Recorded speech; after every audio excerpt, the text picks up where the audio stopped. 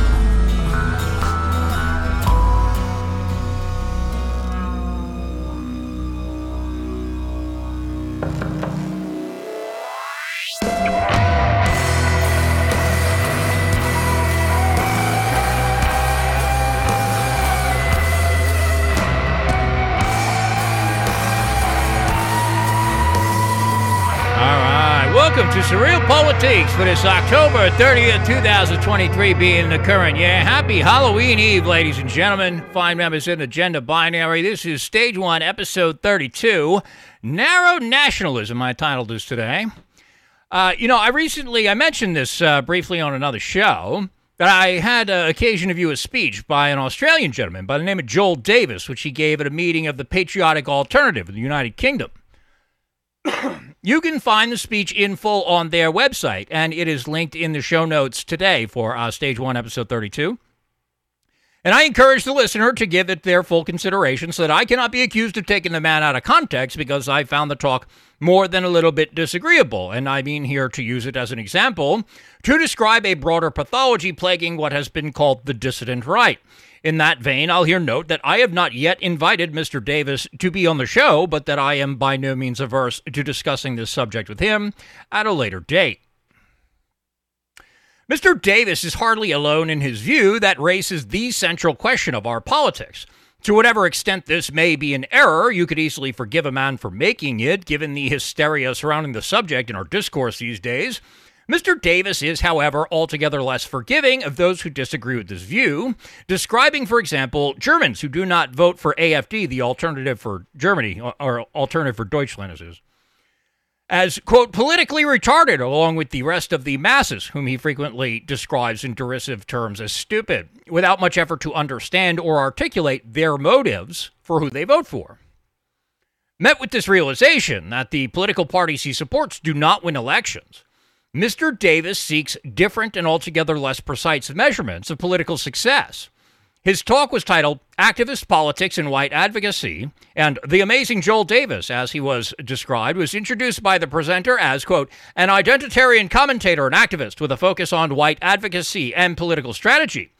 As he begins the talk himself, he states that he is there to share his thoughts on the subject of political strategy that have evolved for him over the last few years. But if Mr. Davis has a focus on political strategy, it was not presented during this talk. Mr. Davis would go on to make no subtle suggestion that electoral politics was a futile endeavor, though he was careful to state that it is, quote, not bad. He specifically states that, quote, unless we can raise billions of dollars, white advocates cannot compete in this realm. He describes activism as a different category of action, the purpose of which is to change what's popular, whereas electoralism, as he calls it, makes use of, in his words, leverages what is already popular. The flaws in this are many, some quite subtle, some quite glaring, none at all rare. To the extent the talk has value, there's value in the talk, I should state. But among the values of the talk is that he's articulating some of these flaws that I've observed elsewhere in a manner more befitting response than some of the much less articulate hurling of insults and subterfuge commonly associated with the phenomenon that I observe here.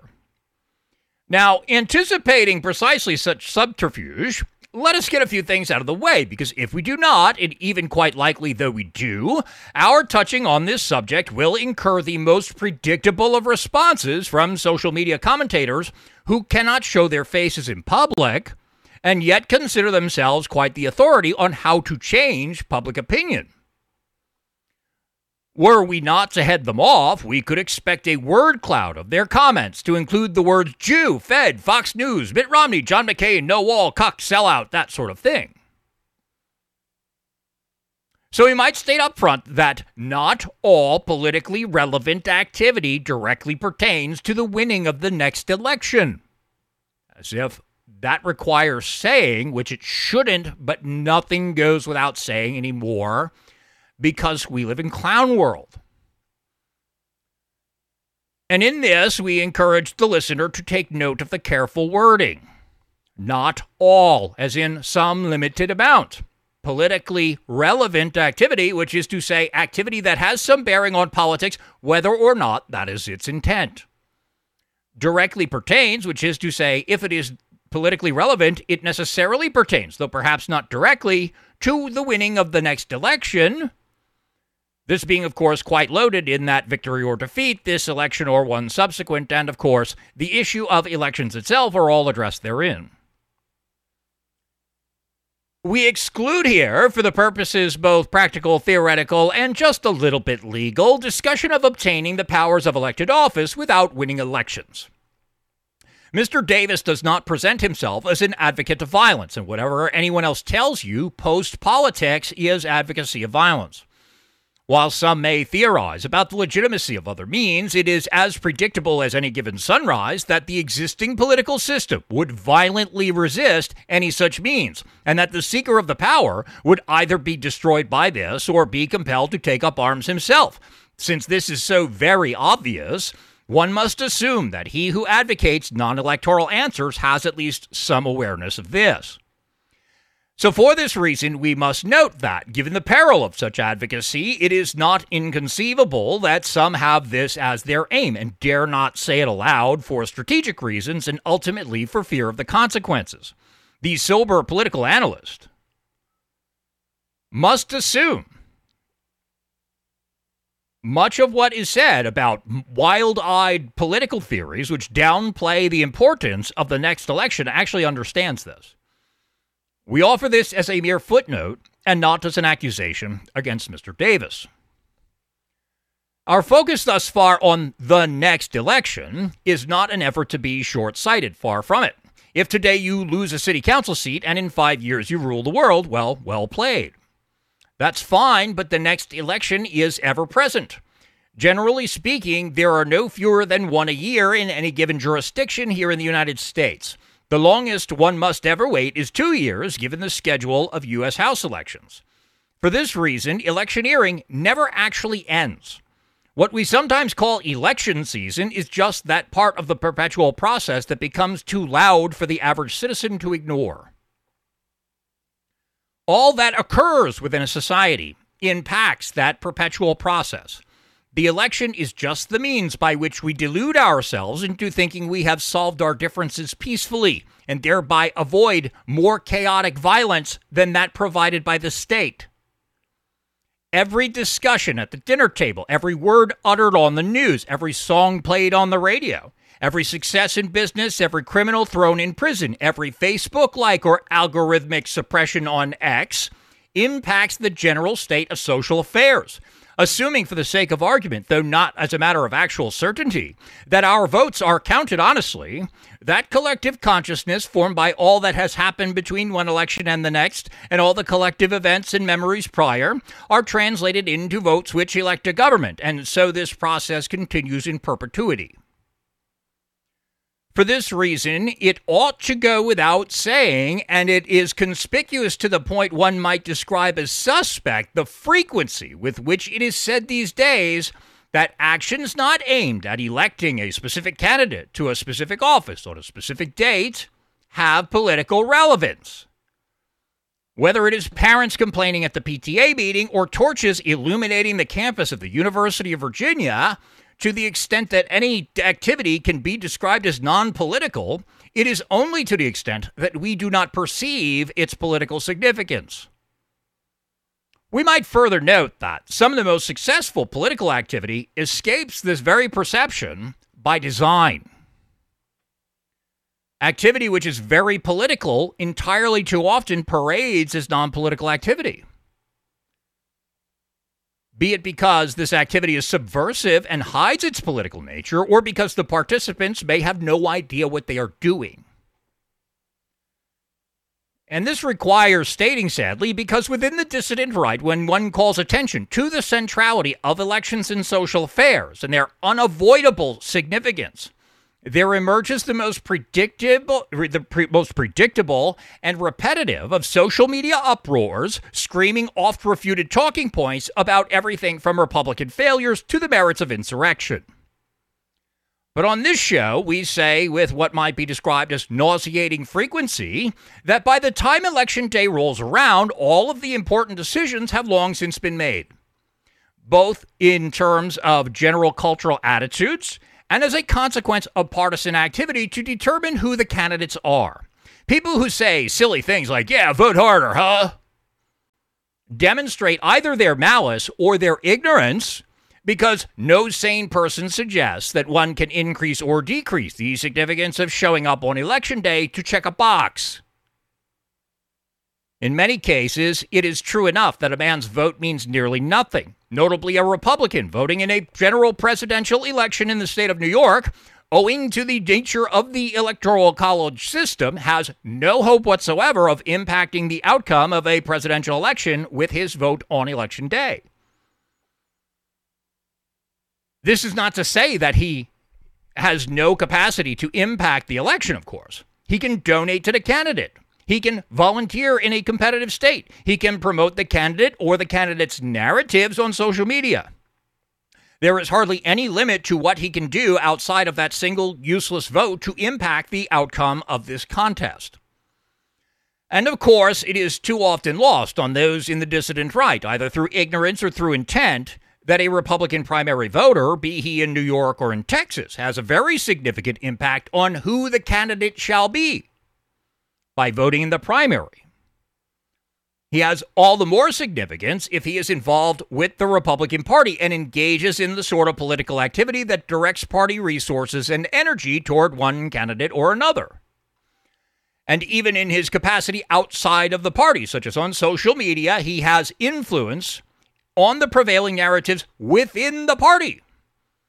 This is of a certain sort just because he demonstrates that he is a supporter of the party's ideas. It is of a more significant sort if he is a committeeman. It is all the more significant than this if he is the chair of the party within a given territory.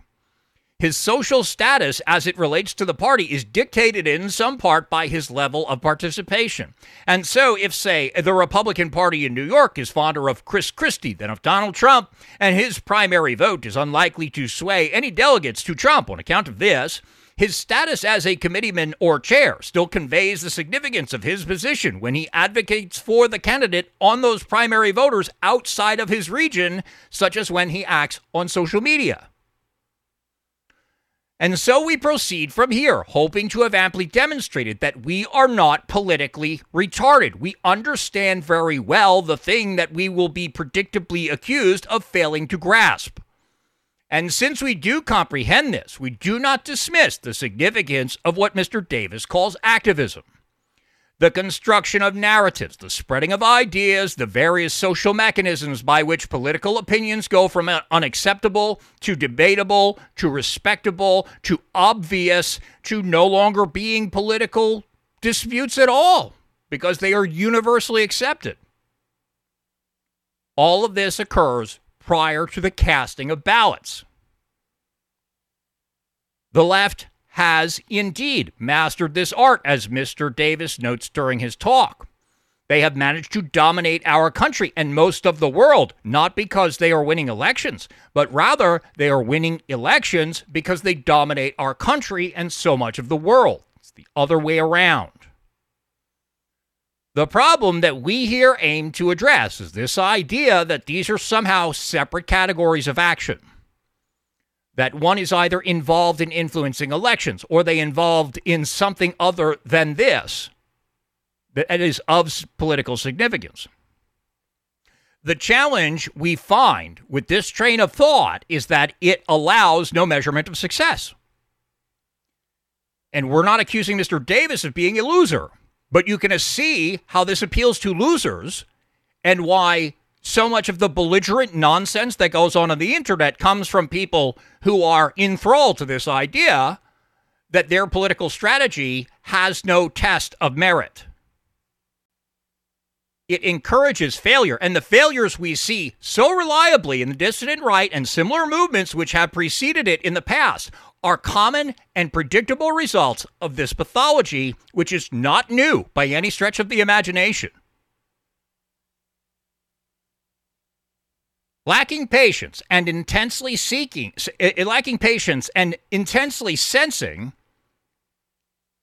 the direness of circumstances, having consumed literature or otherwise been exposed to information doubting the merits of democracy, it becomes acceptable and even encouraged to act as if elections are somehow a separate or even irrelevant phenomenon from other sorts of political activity.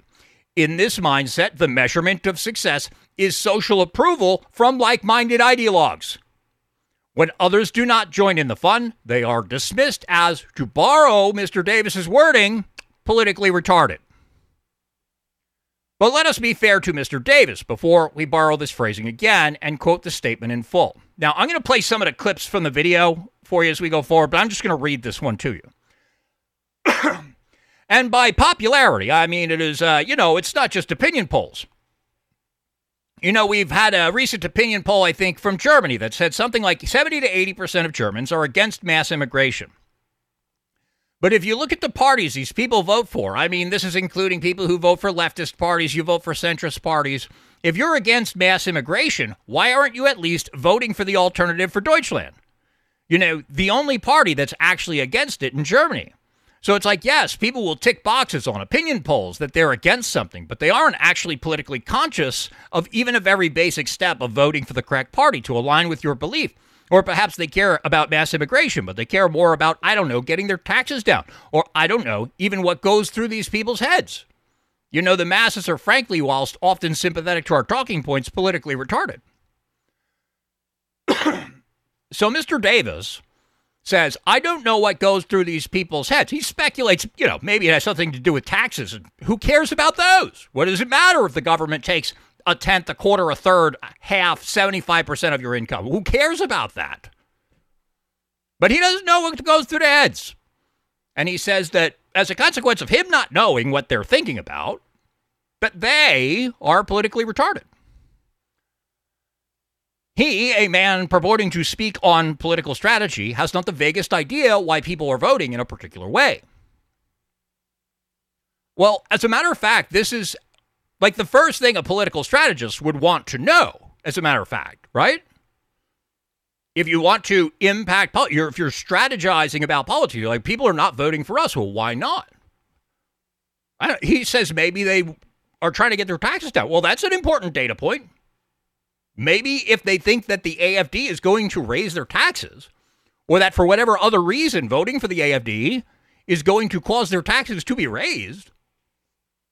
Well, if I was working for the AFD and I hired a political strategist, I'd want to know if that was the case. And maybe I'd try to ensure the voters that that wouldn't happen.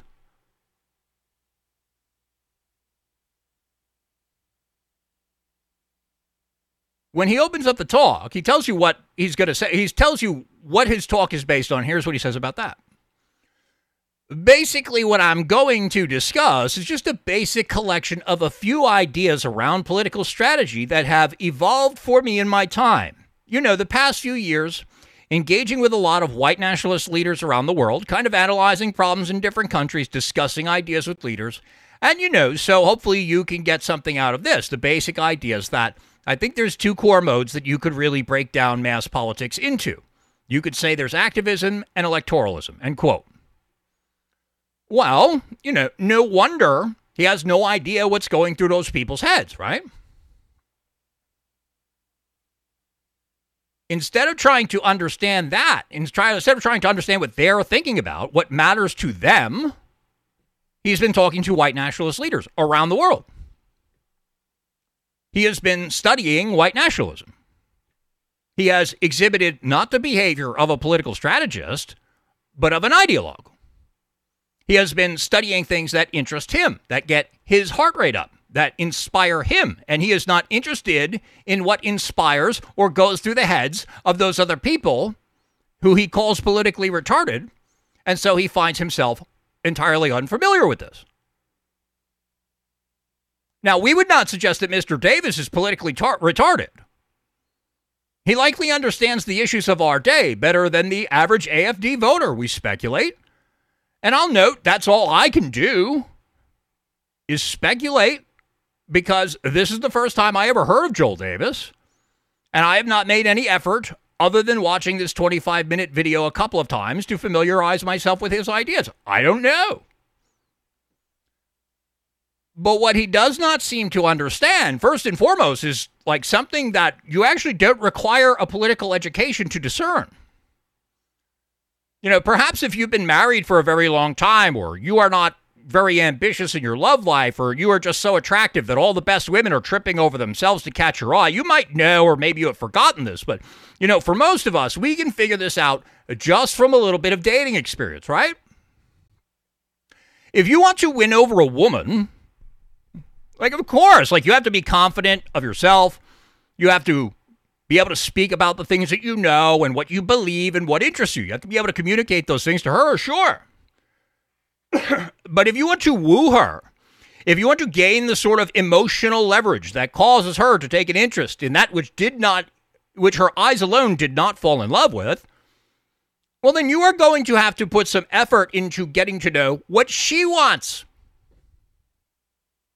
You have to know what she believes, what she thinks about when she is alone, what she desires for her future.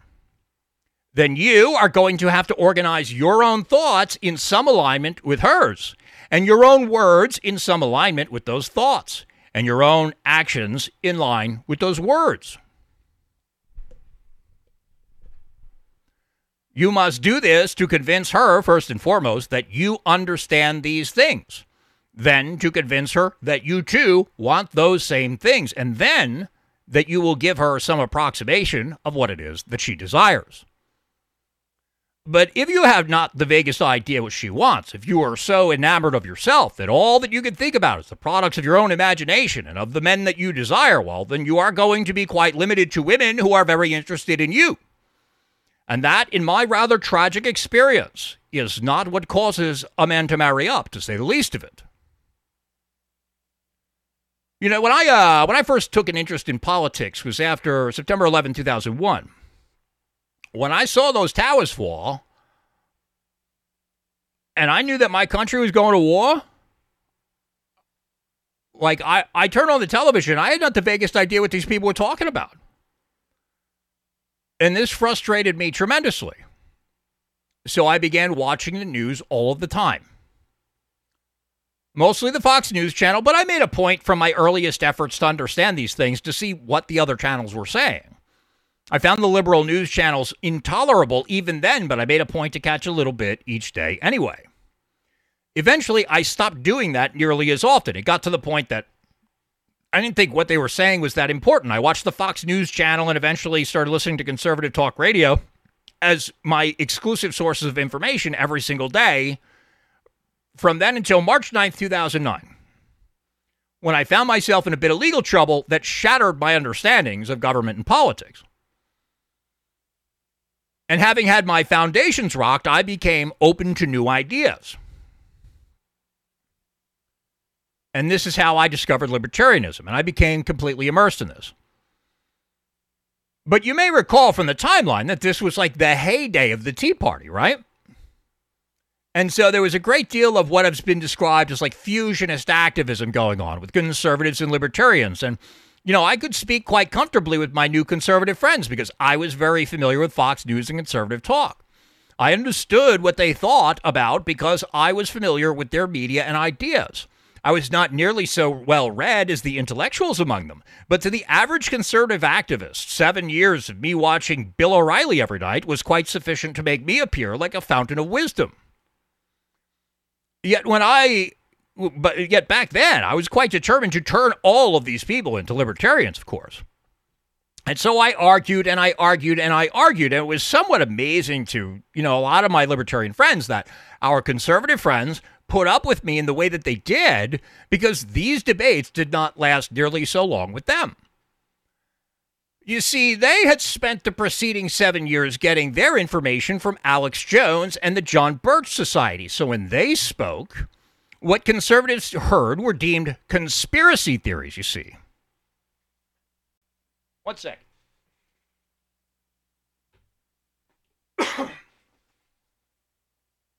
And conservatives understand this almost as well as they understand that they don't want to be called racist, right? They understand that if they start speaking about conspiracy theories, oh boy, they're going to have a problem.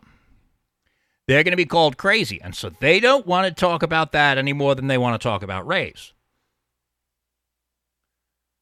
I instead spoke to them about the Constitution. Conservatives really like the Constitution, It is what gives them their political legitimacy. And so, to pick a powerful and not so random example, the libertarians, you may know, they are not such big fans of the war on drugs. And back then, neither was I. And so I would say to my conservative friends, if the federal government has the power to outlaw drugs, then why did they need a constitutional amendment to ban alcohol? Why did they need a whole other constitutional amendment to overturn that ban if the entire time Congress just had the authority to willy-nilly ban substances at a whim? Just delegate that to the DEA and let it be done for them without a vote of the Congress. Why are they able to do that now? Clearly, this is not within the powers delegated to the Congress, and so it is unconstitutional. Now, it would have done me no good to speak to them about the medicinal benefits of hallucinogenic mushrooms or abstract theories about who owns one's body. But when you speak to a conservative about the Constitution, they listen very closely and do their best to apply their knowledge and reason, and this argument was in fact unassailable. Now, some of them simply thought that the Constitution should be amended yet again to ban drugs, or that the state and local governments should set harsh drug policy. I did not convert them into libertarianism because I met them where they were, and they were at least sympathetic to the argument that the federal government's war on drugs was an abuse of their authority.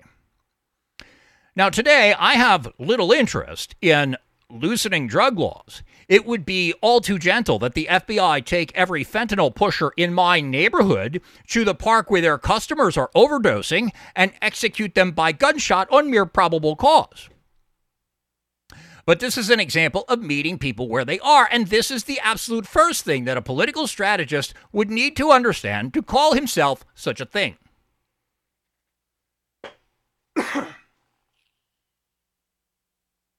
We don't do that on the alt-right.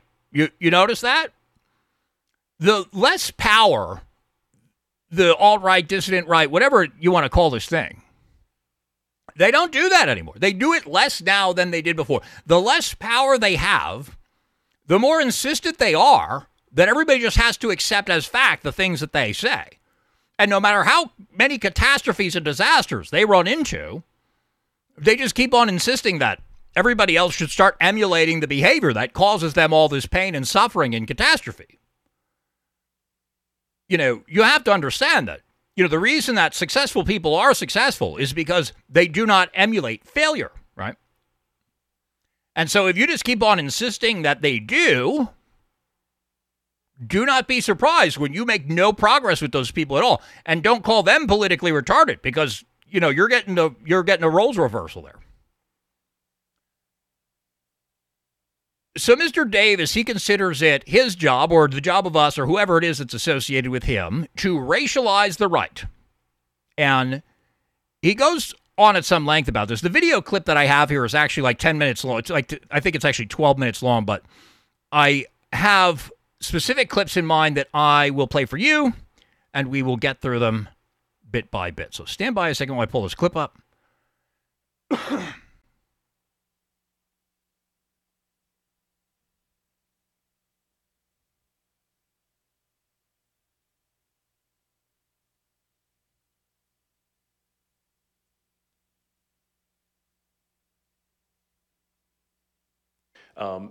Now, let me just go check on our streams here, say hello to everybody. Real quick, maybe next time sends $3. Maybe if you get a dual turntable DJ mixing board from the 80s, you can do those funny scratchy noises and get the sync in sync. Are you telling me that my audio video is out of sync? Is that what I'm being told?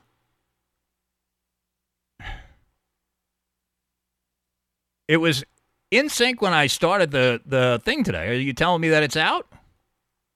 Well, I hope that's not the case. Anyway. Number to call in, by the way, ladies and gentlemen, if you want to get on hold and sit there and wait for me to get to you, it's going to be a little while, but you can call 217-688-1433 if you'd like to be on the program, and the more you tell, the less I have to, so please do give us a call. I'm being told that the sync is in sync, and the man is making me worry for nothing. Well, for $3, as it were. So thank you very much for the $3, maybe next time. And so, back to not worrying about technical issues. Because I'm not going to trouble you guys with what I changed some stuff around today to try to prevent that from being the case, as it were. And I think it's working. I think it's going pretty well. And so, let's go and play this clip here.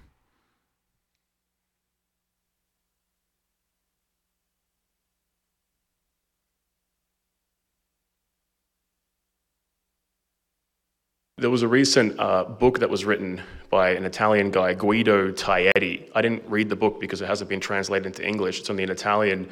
There was a few reviews in a podcast that was done. There was a review in the UNS Review, I think, and in Countercurrents. And there was a podcast that was done by someone with him where they were speaking English that Countercurrents put out. And it has some interesting ideas, a lot of ideas that I share. He's a guy from Casa Pound, if you guys have heard of that organization. And he identified that there's kind of two main fundamental relationships in contemporary political communication. And this kind of corresponds to my activist electoralist distinction. One is you've got the kind of activist sympathizer relationship, and then you've got the kind of political professional voter relationship. Now, voters are a low attention span, low information, low agency market, essentially, that's easily manipulated by the kind of institutionalized forces of professional politics, obviously through the media, but there's this kind of subterranean architecture, obviously, of NGOs, think tanks, foundations, and so on, that feed into the media, that condition their talking points and align them with, policy agendas and so on, that, you can't really mobilize voters against this very successfully because, it's too complex, basically, just as I mentioned before. Now, real quick, too complex for whom exactly? The white race? Of this, I have my doubts. Things like this, where tasks are dismissed for a lack of understanding or a lack of capacity, are not, in fact, political strategy, okay? They are defeatism. And there's a lot of that going on here, as we're going to get into as we go through this. The system of the transmission of ideas is too complex. He does not know what goes through the minds of voters, etc. This is a problem when you get up in front of a room full of people and tell them that you're here to talk about political strategy. Or about these German opinion polls. And even when you can mobilize voters against it, when you have a quote-unquote populist movement, we've seen this with Trumpism in the United States. It's so ideologically vapid because it becomes this kind of this personalized attachment. I just like Trump because I've got these vague sentiments, basically, that he's standing up for Americans, but then it can get filled, that kind of ideological vapidity can be just filled in by these, conservative establishments, fake opposition groups to corral the agenda into safe avenues and so on, and it doesn't really, materialize in any kind of meaningful change. And so, working within this professional politician-voter relationship is just very difficult unless you have billions of dollars. We just simply don't have those resources. Now, there's a couple of things to pick apart here. One, the Trump movement is ideologically vapid. Okay, he says. Well, let's just accept that as true. There are reasons to dispute this, of course. Trump did not gain the support he did by being vapid. But the reason Trump became the president of the United States was because he won an election, which is fundamentally a popularity contest. And this necessarily requires appealing to a very large number of people And if support for your cause is an IQ test and the winning score is 120, then you are going to lose that contest 100% of the time. Trump gained the support of serious intellectuals, as it turns out, because what he said was not vapid at all. He discussed trade, economics, and foreign policy coherently, more coherently than anybody for a very long time, actually. And he inspired very serious people to support his candidacy with this. If he did not obtain that support, he would not have had the sort of social proof required to obtain the approval of those vapid, politically retarded masses that our political strategists find so confusing. This is fashionable to say these days on the dissident right. That Trump was some kind of, to borrow a phrase, carnival barker. You remember that one? They have adopted the empty, indeed, the vapid attacks that were waged against him by his political opponents in 2016. It's shameful, and in the case of the people who understand what they're doing, and again, I don't know if Mr. Davis does, so I'm not accusing him of being intellectually dishonest because I don't know. But in the case of people who understand what they're doing, it's intellectually dishonest in the extreme because they know that that's not true. But of course, then you have to hold the attention of those masses once you get them. And this is not something you do by being a high-minded intellectual. They do not think nearly so much as they feel, and so to win a large popularity contest it has to become something of a cult of personality. And you see this happen with Democrats all the time. They're the saviors of the people, right? They're going to, remember when Barack Obama was elected? The one that stands, there's many of them. But you'll recall this video where some woman's like crying in a black woman, and she's crying because she's not going to have to worry about paying her mortgage anymore. Barack Obama is the savior. Barack Obama's going to pay for everything after all, right? All these people who have been keeping you down, I'm going to save you from that. Do you think these people were intellectually convinced by that? No. They were promised money and promised that the people who were keeping them down were going to be harmed. And so you have to create a cult of personality to mobilize, 75, 100 million people to vote for you. That is how Donald Trump became president of the United States, and that is what the left fears about him more than any particular policy agenda. And there's a reason why they compare him to Hitler, of course. Hitler understood this. That is why everything in National Socialist Germany was about the Fuhrer, right? It's not that all of the citizens read Mein Kampf and became convinced on the merits. It was that this guy came in with this powerful and unusual voice and spoke passionately, and people cheered. And when their enemies tried to chase him off the streets, they prevailed in battle. That's not an intellectual movement, actually.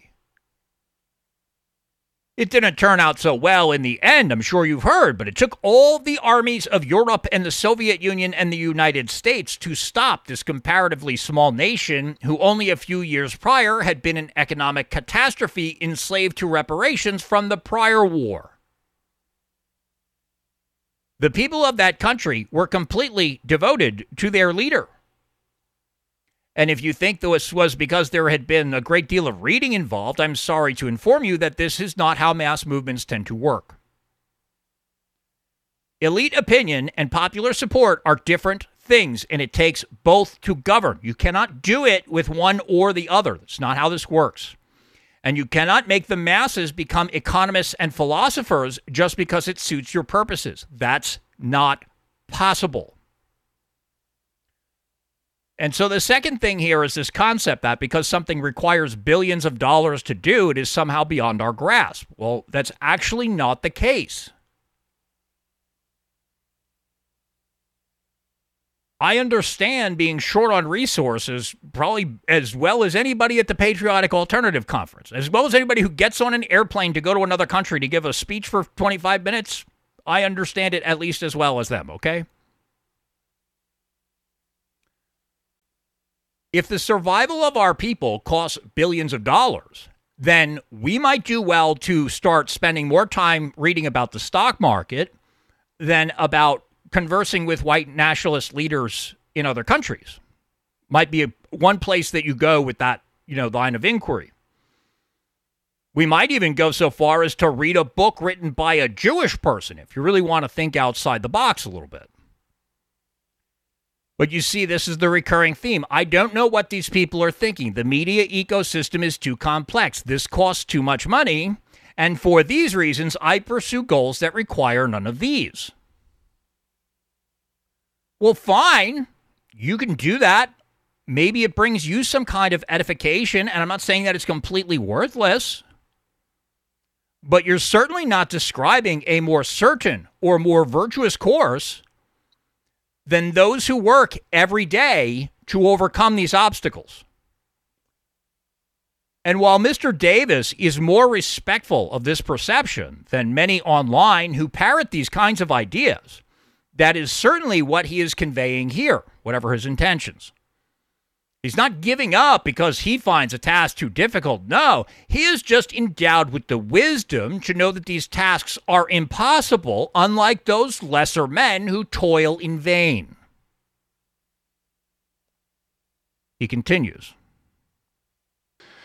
The activist-sympathizer relationship, however, is something that we can get a lot more traction with. And in the activist-sympathizer relationship, it's not about trying to win elections. It's not about, it's about trying to change the terms under which the political discourse within which elections are even conducted are set.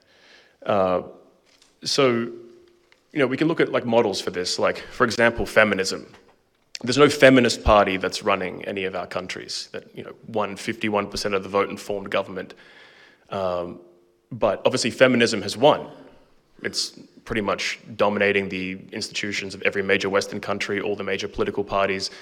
That's an activist movement. It didn't try to go out and win elections and form a feminist political movement that would contest for local council districts or something.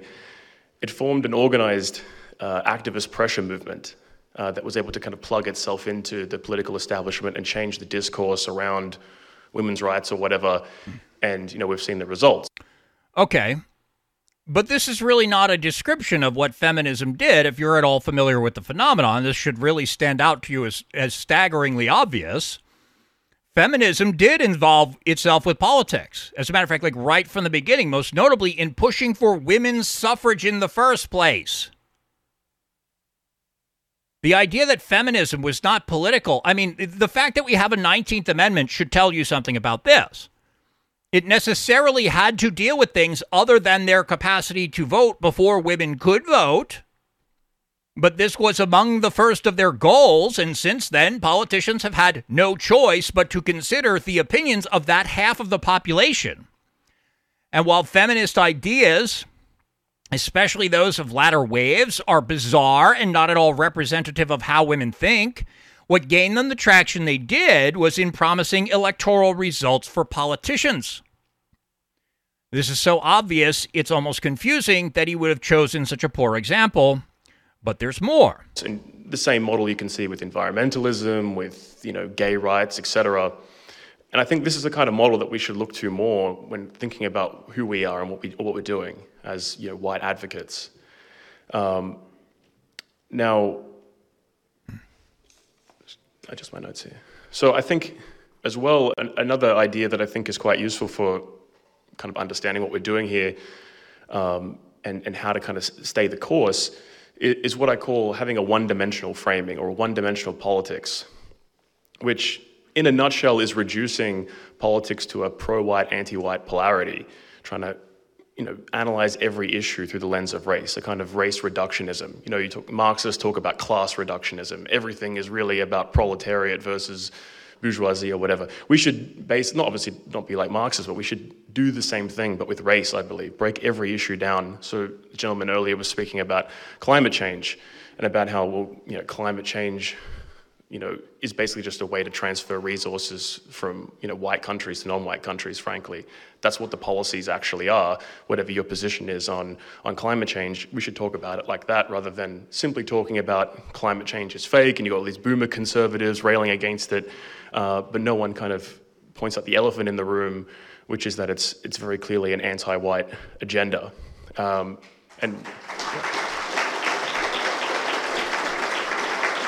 And just real quick, I mean, you know, the derisive talk about the boomer conservative, right?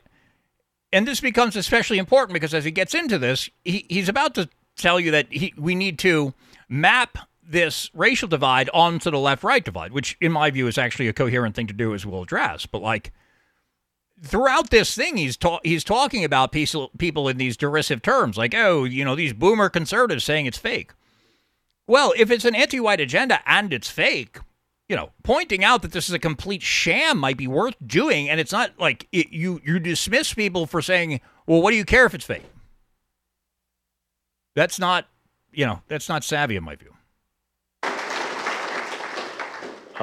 You know, and this is clear. I think also this polarity, we need to map it onto the left-right distinction. A lot of people, myself included, would describe themselves at one point or another as a third positionist, and we've got to transcend the left-right distinction, and so on. I think this kind of thinking, what I call like ideological hipsterism, which I've been as guilty of as anyone in the past, is a waste of energy and a waste of time, and it just confuses people. We know voters are that stupid. The masses are that stupid that the majority of Germans against mass immigration, as I said, they can't even select the right party to vote for. Going on about third positionism and, you know, bickering about, you know, what's real fascism or something.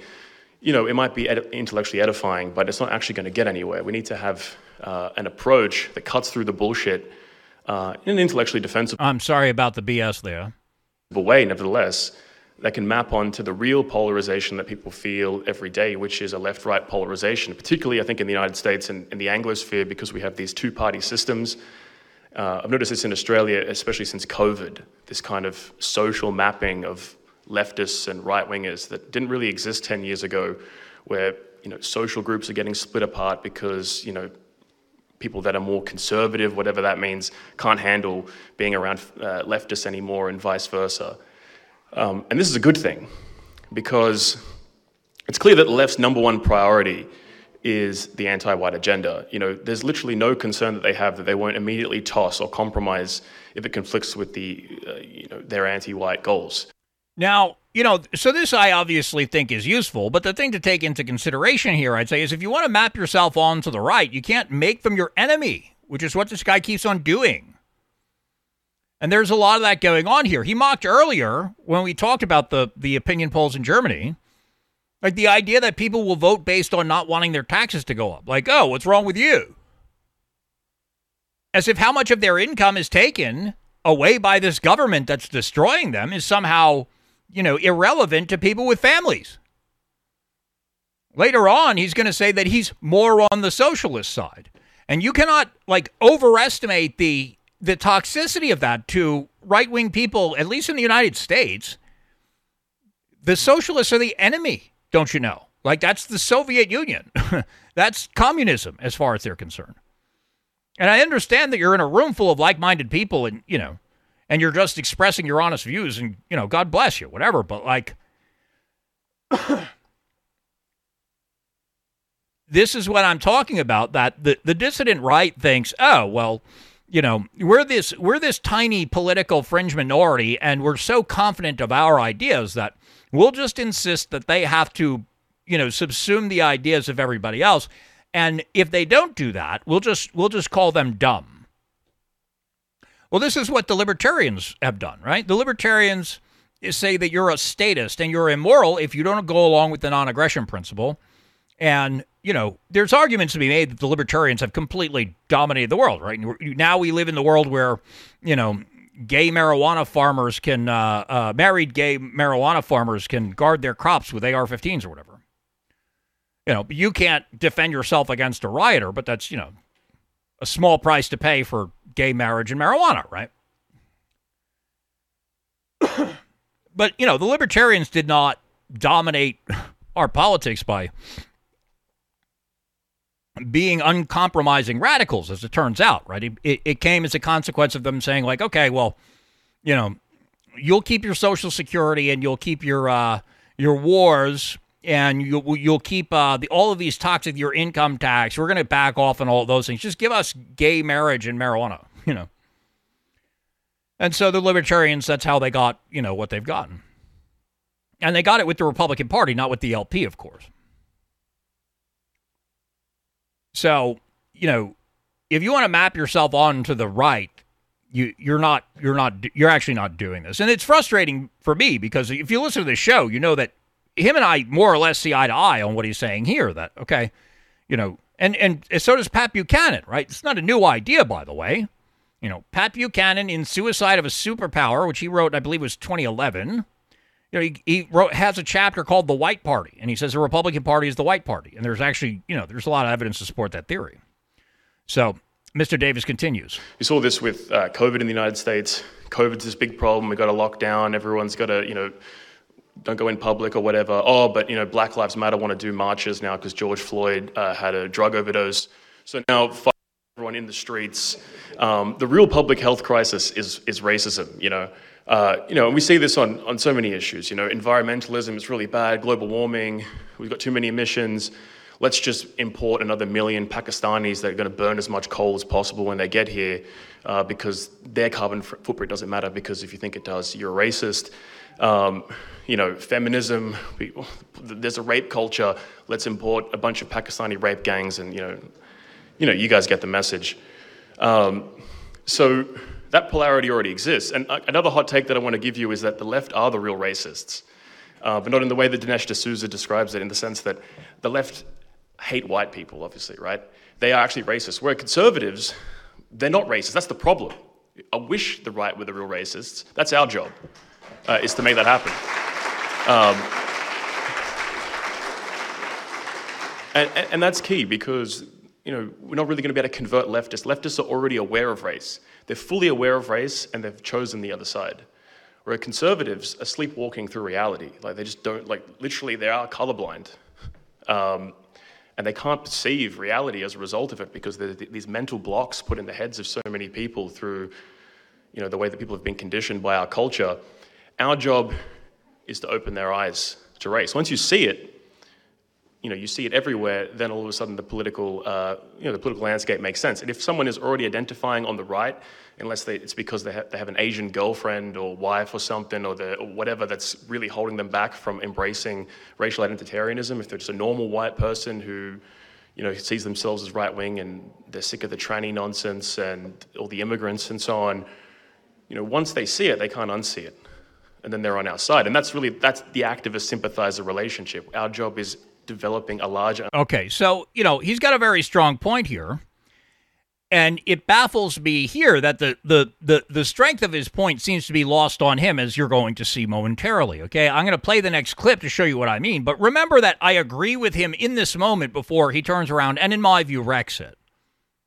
A larger cadre of sympathizers that'll then permeate social institutions, and that's how you get real change. Because, that's what the left did. The left didn't win opinion polls. They didn't, get one day to 51% of the population now thinks that transgenderism is real and not a mental illness. Now we can do the trans agenda. No, they knew that their ideas were unpopular, but they built a cadre of sympathizers with a focused and direct ideology, and look where that's got them. Hang on a second. So I think that needs to be the central focus of what we're doing, and I think it already is for the people in this room, largely, from what I can tell. But I think it's an important thing to maintain in our minds and to talk about clearly, to defend, what we're doing here. And so you actually don't need to make race the most salient factor in a person's politics, okay? This is something that was sort of, I was reluctant to accept this myself. But, first of all, the left did win opinion polls, okay? They won opinion polls not by saying, hey, they didn't come out and tell you, hi, nice to meet you, I'm the Democrat Party. In 30 years, we're going to sterilize your children with drugs and surgery. They didn't do that. They did win opinion polls. And they entirely took over the government and all the apparatus of media and corporate life. And they did that by persuading people that they shared their values. And then as a consequence of invading everything by so convincing people of this, then they started to, the transvaluation of all values, right? That's exactly what the left did. And then once they were completely in control of all the cultural levers, then they were like, yeah, gender is a social construct. Gender is, between the ears. Sex is between the legs. And we'll just swap that stuff between the legs around and we'll be all set, right? That's something they did after decades of manipulating public opinion. It's not something that they came out and did. Barack Obama in 2008 said that marriage is between one man and one woman. He did not say that your child should be drugged and mutilated because the kindergarten teacher read them a weirdo book, right? He did not say that. That was something that came much later. And it came as a consequence of winning elections and wielding political power to great effect, as a matter of fact. And they could not have done it otherwise. But you don't need to make race the most salient factor in a person's politics. You don't need to radicalize them or racialize them. They just need to know a few basic facts about IQ and hormones and how these traits are transmitted genetically and grouped along racial lines due to evolutionary pressures. These are actually, you don't have to read all of Charles Murray to get this. They don't need to make it the central focus of their lives. If they understand that there is such a thing as evolutionary psychology, and they are made to understand that it is not, as it has been called, Nazi pseudoscience, then the very legitimacy of the phrase evolutionary psychology tells them that personality traits are transmitted genetically and that this explains all of our demographic disparities. And this totally destroys the narratives of white supremacy purveyed by the left. You mentioned before, once they see it, they cannot unsee it, as he says. So you don't have to get these people into a totally racialized, race-centric worldview. They don't want that. Listen to what they're saying. Listen to what they're saying and stop ignoring what they want. That's not what they want. The left wants that, and they don't want it. All they need to understand is that this is a component of a very complex political system, okay? If you are monomaniacally focused on that one thing, and they are not, these people appropriately see you as the weirdo ideologue, okay? You're the one with the narrow focus that is excluding all the other issues that they think are relevant, and which they have very good reason for thinking are very relevant. They are very concerned about whether the government takes a tenth or a quarter or a third or a half or more of their income. And when you treat this as some kind of silly, unimportant detail, you look like a fool to them. It's not that they don't understand you. They understand you perfectly fine. You're telling them all that they need to know about you. That you don't think tax rates matter tells them everything that they need to know about you. They're appropriately dismissing what you say when you do that. He mentions at another point that, getting mixed up in foreign policy, the war in Ukraine, for example. Well, if you think that people don't care about whether a war is waged or who wins the war or whether we're paying for the war or not, they don't presume that you're above the fray when you say that. They presume you're below the intellectual level of the conversation, and they come to that conclusion quite appropriately. They're not politically retarded for believing that. And he continues. Now, so the other component of this is, I think our message to the broadly self-identified right is that, we are the only real, true foundational opposition to the leftist paradigm and leftists in general, leftist power.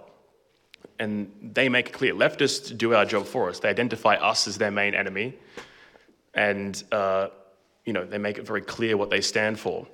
And so if someone's already agreeing that, well, man, these lefties and their agenda, it's horrible what they're doing, it's not that much of a leap to say, okay, well, we're the only real opposition, so what do you want? Do you want total victory over them? Well, that's only going to occur if we are elevated.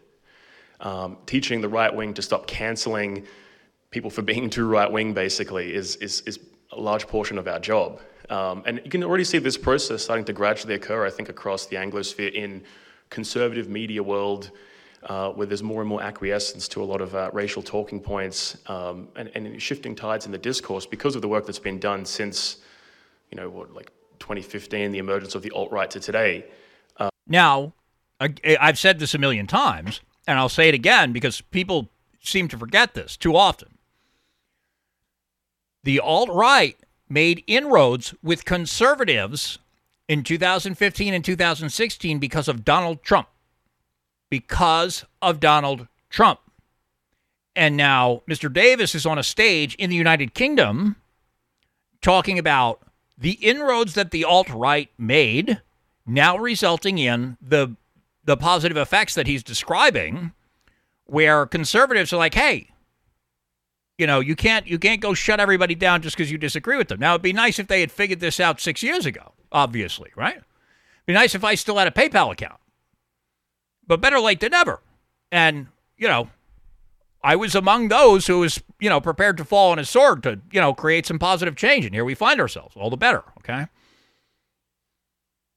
But people keep on forgetting this, that the way that the alt-right made those inroads that are creating the positive effects that he's now describing was by riding the Trump train. And now they're like, oh, Trump is, an agent of the Jews or whatever, silly thing that they, that makes them feel intellectually and morally superior to do.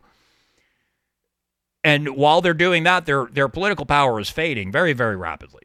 I think we need to humanize a lot of these people in the conservative movement. Some people get this kind of mentality that everybody in the entire conservative movement is like some kind of agent that's getting paid off by these networks of intelligence agencies, and Mossad has a video of them raping a 3-year-old, and they'll never come around at any talking point or never make any adjustments to their position. And whilst we should hate them and we should call them out as fake opposition, I think this is a strategic misstep. Our pressure actually does tell. There's a lot of people in the conservative movement who actually their minds can be changed and they can become more radical over time.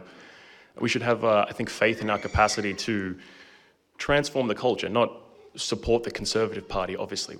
We're in the kind of realm of activism here. More about changing attitudes, changing the Overton window, so to speak, where it lands in the kind of right-wing cultural space. I think that's an area where we're going to win, regardless. Even if we do a bad job, we have so much momentum there. It's already happening. As Tony mentioned, our idea, its time has come, and it's somewhat inevitable. But I think so much of our work is about accelerating that kind of transformation of the right, the racializing of the right. And so,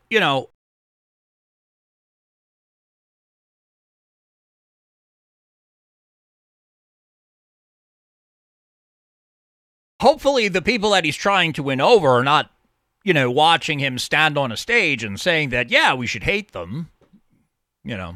Something tells me most of them are not, so he's fortunate for this fact, and I don't figure he's going to be running for office anytime soon, so, he can get away with that maybe. But, when I was, when I didn't have internet access, I read William F. Buckley's God and Man at Yale. I read Russell Kirk's The Conservative Mind. I read, I want to say Randy Weaver, but now I'm wondering if that's somebody else. Ideas Have Consequences. I read a lot of conservative books. I read The Right, The 100-Year War for American Conservatism by Matthew Continetti, who worked for the American Enterprise Institute and married Bill Kristol's daughter, okay? I read Irving Kristol's book, The Neoconservative Persuasion. As a matter of fact, I'll bring up real quick. Well, let me play I'm going to play one more clip from him before I do this. And I'm going to pull up to you a letter that I actually wrote to somebody because to demonstrate that the idea that I'm talking about here is really not fundamentally about him. It's something that I figured out a while back. A lot of discussion at one point, I would say 2018, 2019, in the broad online scene, debating, should we be Nazbols? Should we be racist liberals? Do white people want to be free market, or do white people want to have socialism? And it's I don't really give I just want to win. We can figure that out later. a lot of these things actually are quite counterproductive. I would say probably more on the socialist side. But if we can win, I don't give it about the economic policy. I don't give it about the foreign policy. I just care about white people winning.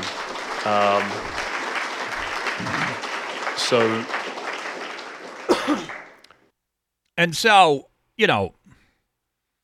look, don't get me wrong, okay?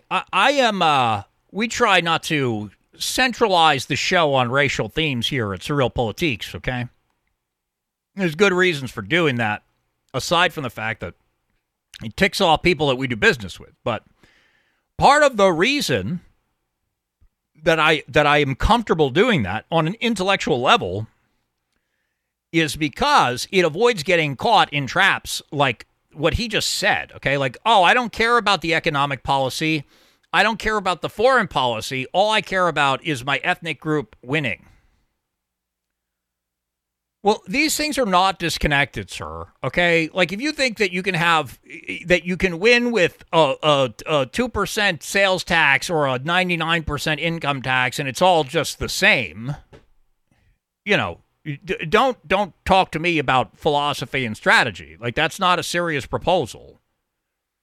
If you don't think that foreign policy matters to your people winning, well, you could lose a war.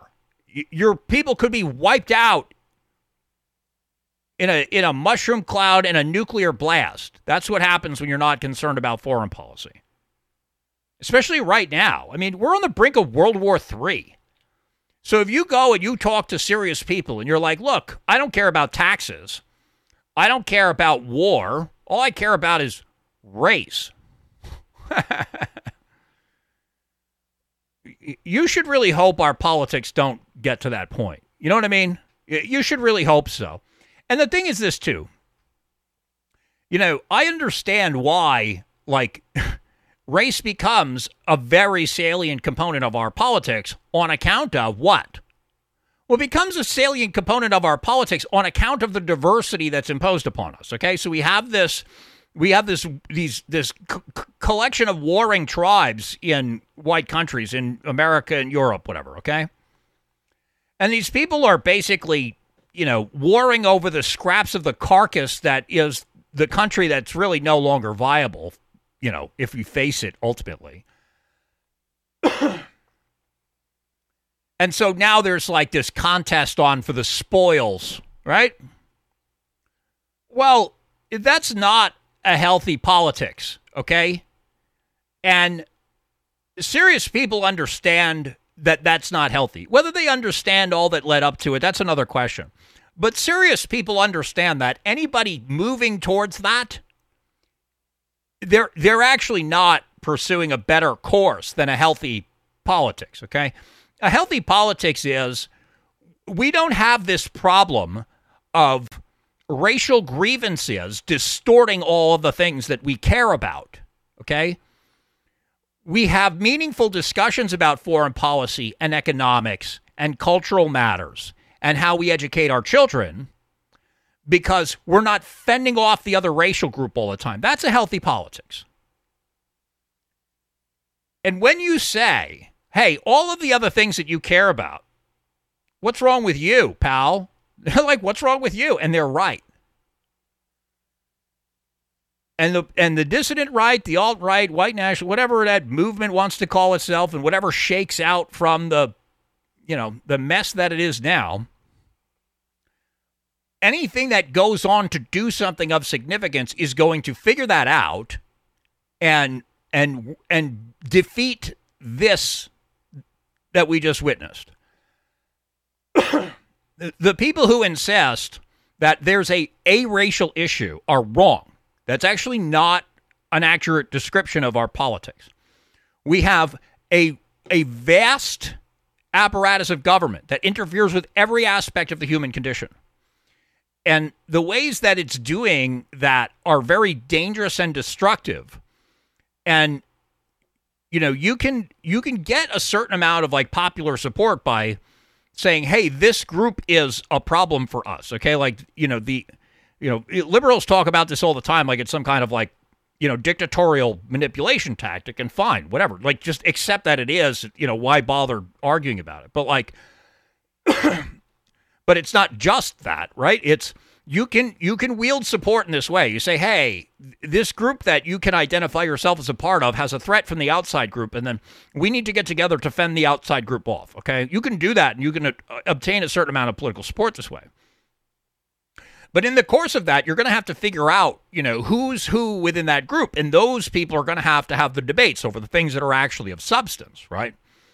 And if one of you says that we can have a universal basic income guarantee and socialized health care, and the other one says that's economically incoherent and you're going to deform prices, like a legitimate debate ensues there. And if you say the guy who wants to debate me on economics is not looking out for the best interests of our race, then people who are capable of understanding the depths of our politics are going to see you as somebody who's actually not up to the level of conversation that's necessary to engage in this exercise. And what you end up with in that situation, unfortunately, and we see this all the time, people in the dissident right are constantly complaining about other people in the dissident right. I'm not, making a controversial point here to say this. They're always like, this guy's a bad guy, this guy's a bad guy. And I try to keep this to a minimum, but believe me, I notice it more often than I say it, okay? Other people notice this too, and they look at it and they're like, this is a bunch of like scumbags. What do I want anything to do with them? They're not good people, and they don't achieve outcomes that I wish to achieve for myself. All of their outcomes are catastrophic, and I actually aspire towards higher things than they're capable of.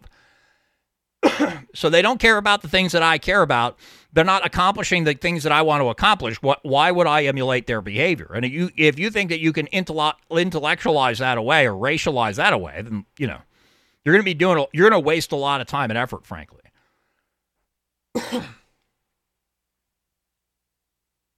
They see this, and you'll remember the Tucker Carlson thing, okay? So, like, Tucker Carlson came on the Adam Carolla show and was like, some guy's going to go and say that he represents white people, and I'm going to tell him to F off. And everybody's like, oh, screw you, Carlson. And I was like, there's a lot of people claiming to speak on behalf of white people right now that I wouldn't want to stand in the same room as. Are you crazy? Like, yeah, somebody just comes up and says, I speak for white people. I'm like, well, you're going to have to come up with something more intellectually stimulating than that. Sorry. Thank you very much. There's a time when Richard Spencer thought he spoke for white people, and the other day he's on Twitter saying that there's something good about the Lee Monument being melted, right? You got a lot of people who have claimed to speak on behalf of white people who turned around and did really bad things. So, like, that's actually the result of what he's saying. Like, okay, forget about all the things that you think are important. Just focus on, monomaniacally on this one thing. Well, no. There is not a race issue. There are many issues, and race deforms all of them. And if you're not up to the task of engaging on those subjects, then actually the people are going to reject your proposals, and they're going to do so appropriately. That's my view of it in any case. If you have a different view of it, I'd love to hear from you at 217-688-1433 if you would like to be on the program, and the more you talk, the less I have to, so please do give us a call. Let's see here. Let's go check on people.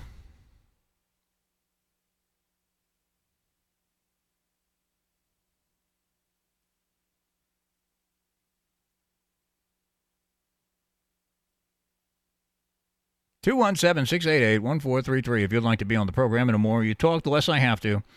So please do give us a call. What was the other thing I was going to bring up here? Oh, I said I was going to bring up this letter. Okay, I'll do that. Hang on a second. Let me go put this thing back here. And I'll bring up this letter.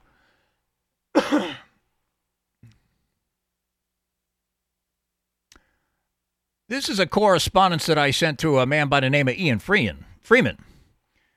And you might recall, we interviewed him, I believe it was episode 20 or 21 of Stage 1 of SurrealPolitiks. And it was one of my proudest professional accomplishments, actually, was my interview of my radio colleague, Ian Freeman. And we go way back, me and him. And I recently said to him, in a letter that I sent to him at the Merrimack County Correctional Facility, excuse me,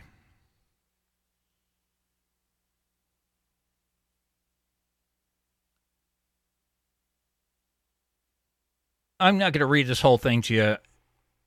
Maybe I should. It's only 4 pages. Maybe I'll just read the whole letter.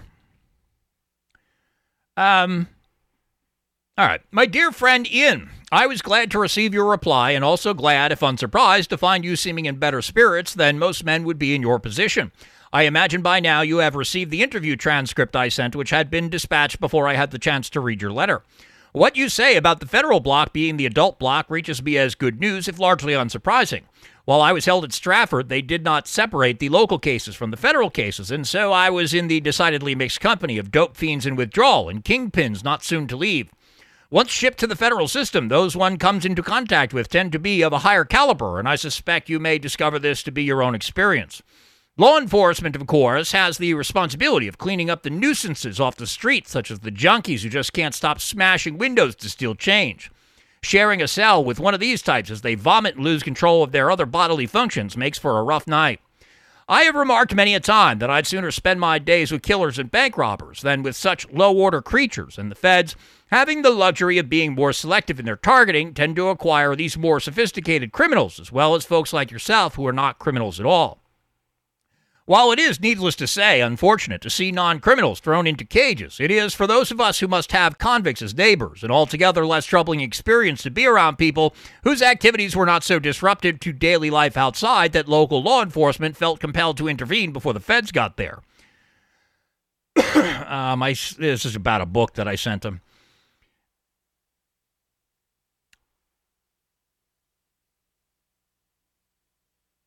Oh, you know what? This is the wrong letter. This is not even what I meant to read to you. I'm sorry. Hang on a second. This is not the letter that I even meant to read. I meant to read to you something much earlier.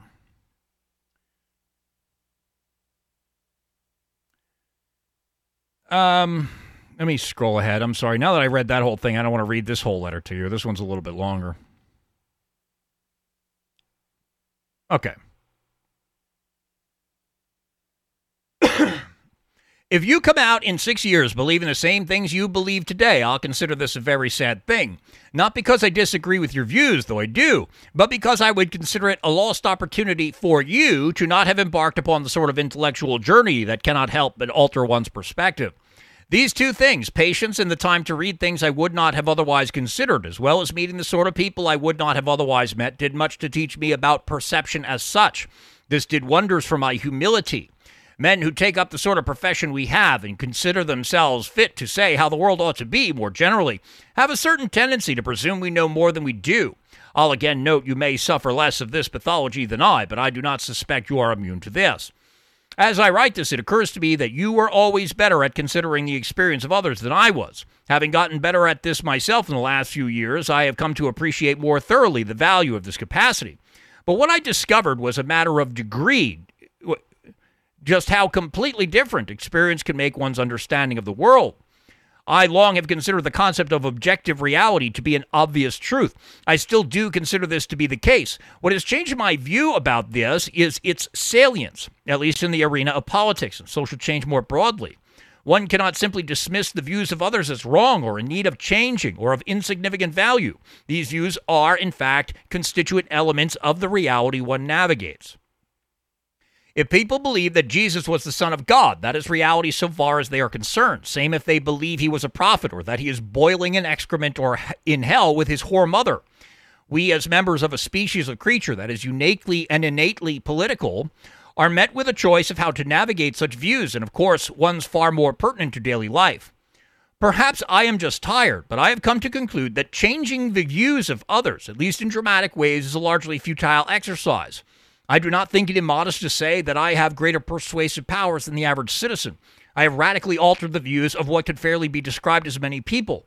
But even at this, it numbers in the thousands, and this could be considered a very significant accomplishment, yet of perfect insignificance politically. Met with this realization alone with my own thoughts too often, I found it was of substantially greater utility to understand those views. And so I go on at some length here, but this is what I'm talking about, that and I wrote this was composed on October 7th, okay? So this is before I come into contact with this guy's video. I'm not making this up for the occasion. When I was locked up, I was reading Vladimir Lenin. I was reading Irving Kristol. I was reading, Matthew Continetti. All right. And so I wanted to try to understand these other views that I didn't understand. And, I mentioned the Tea Party and stuff earlier. Like, I went and I got involved with the Tea Party, and I became very worried about communism, right? Well, it took me a little while to get to Lenin, but I read Karl Marx right away, I read the Communist Manifesto. I read Das Kapital. I didn't understand most of it at the time, but I read it. I read Rules for Radicals. I read The Coming Insurrection. I read a lot of left-wing books, like early in my political education. I didn't just read what conservatives had to say about communism. I went and I read the source material. Now, what's kind of funny is that, there's some guy out there. I'm not going to give him the name recognition of mentioning it, but there's some guy out there who says, "Oh, because I read Alexander Dugin while I was in prison, that this is evidence of me being a Duginist." Well, you must think very strongly of Alexander Dugin's words to believe that. Like, if you read Dugin, that must mean that you believe the things that he believes. Well, that's not my experience with reading books, actually, I read Karl Marx, I read Vladimir Lenin, and I did not turn around and become a communist for sure. I actually thought that, the fourth political theory was, it was a powerful critique of leftism, but I don't think that it came to a lot of very useful conclusions beyond that, truth be told. And so, I found that, amusing in the extreme. But, this is like people who think, "Oh, you read Mein Kampf, you must be a Nazi." Oh, well, you must think very highly of Adolf Hitler, don't you? But no, he's a monster. Well, if you think that everybody who reads this book becomes a Nazi, that tells you something about what you think of the quality of the material. So, you read whatever you want. I will keep on coming and talking to you for 2 and 4 and 6 hours a week, depending on what your listening habits are like. We do this every Monday at 9:30 p.m. U.S. Eastern. Wednesday, you get extra close access to me on the members only video chat. We do a little video conference, and I would invite you to join us for that. You go over to SurrealPolitiks.com/join and become a member there. If you use code Agenda33, you'll get 33% off your first 3 months.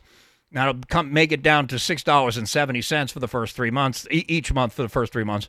And if you do that, then you go to SurrealPolitiks.com/shop, and then you can get all the merch that we sell at a really deep discount. And that's a great idea. It's math. You can't argue with math. And then, of course, Friday we come back for the uncensored production, and I have just completely stopped apologizing for the Fs. I don't even care anymore. So we have a lot of fun on the Radical Agenda is the name of that show, and it's basically, if you guys are watching on Odyssey, you know what I'm talking about. Those of you who watch and listen elsewhere, if you're watching on Rumble, you don't get the Radical Agenda. We don't want to get kicked off of Rumble. So you should get on my mailing list at ChristopherCantwell.net/subscribe, and that will get you access to everything that I do. You'll be informed, really well informed, provided that your email provider doesn't bounce my emails or put them in your spam trap, which you should definitely keep track of and complain if they do. And so if you do all of those things, if you had done all those things before, then you would know already that my birthday is coming up. It's November 12th. I'm going to be 43 years old, and that's great. I love getting older. I know you do too. It's great. Dying very slowly, I think, is kind of the way that you describe this in some circles. No, it's I'm okay, and so I'm not having a midlife crisis or anything. I'm upset. But this is the first birthday that I've enjoyed in freedom for a while, so I'm looking forward to that. And of course, if you want to buy me a present, you can do that, and I make it really easy. As a matter of fact, first of all, you just give me cash. You do the ChristopherCantwell.net/donate. I'll tell you how to do all of that. It's very easy to give me money. I make it very easy to pay me. But I also make it easy to buy me presents. So if you go to ChristopherCantwell.net/gifting, GIFTING, I actually wrote 2,300 words, which will help you figure all of that out. So I have the main public Amazon wish list, and then I actually made some other wish lists. I have a wishlist.com wish list and a Newegg wish list, and I made extra Amazon wish lists for like different things, and they're all described there. I got like my measurements. If you want, I have like, you could buy me clothes, and like I got my exact measurements. Like I have the screenshot from my health app, and I have the Renpho RENPHO. You should get this thing, by the way. I have the Renpho health app, and I have the Bluetooth tape measure.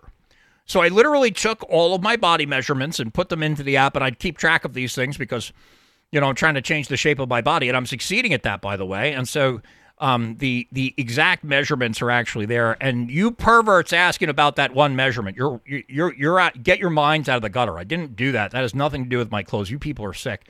So all those things, ChristopherCantwell.net/subscribe, get you on the email newsletter. ChristopherCantwell.net/donate, you can fork over your shekels.